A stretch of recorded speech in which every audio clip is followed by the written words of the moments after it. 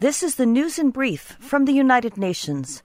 Catastrophic flooding in Pakistan has damaged approximately 10% of the country's health facilities, leaving millions without access to medical care, the head of the UN Health Agency, WHO, said on Tuesday.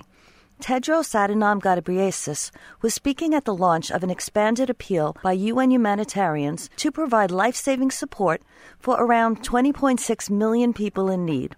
The UN is calling for 816 million, up from 160 million at the end of August. Tedros warned that the country now faced a public health disaster. He said that without greater support, malaria, cholera, and other preventable diseases would cost many more lives in the coming weeks.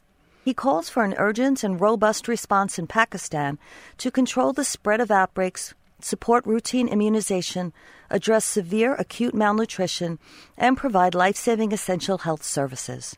Moving to Afghanistan, the head of UN Women, Sima Bahous, issued a statement on Tuesday following last Friday's suicide attack in Kabul, which killed or wounded numerous students, mostly young women.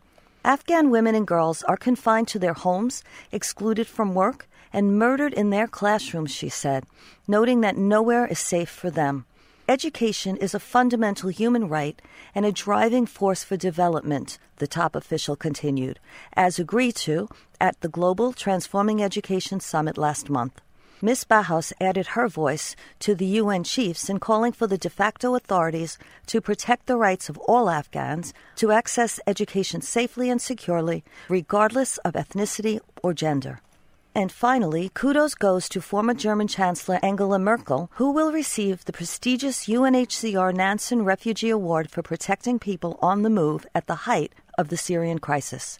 Named after the Norwegian explorer, scientist, diplomat, and humanitarian Fridtjof Nansen, the accolade is awarded for going above and beyond to protect refugees, internally displaced, or stateless people. Under Ms. Merkel's leadership, Germany welcomed more than 1.2 million refugees and asylum seekers in 2015 and 2016 when the conflict in Syria was at its worst. At the time, she said the situation put European values to the test and described it as a humanitarian imperative. UN High Commissioner for Refugees Filippo Grandi praised the former Chancellor's determination to protect asylum seekers and stand up for human rights, humanitarian principles, and international law. Liz Scafidi, UN News.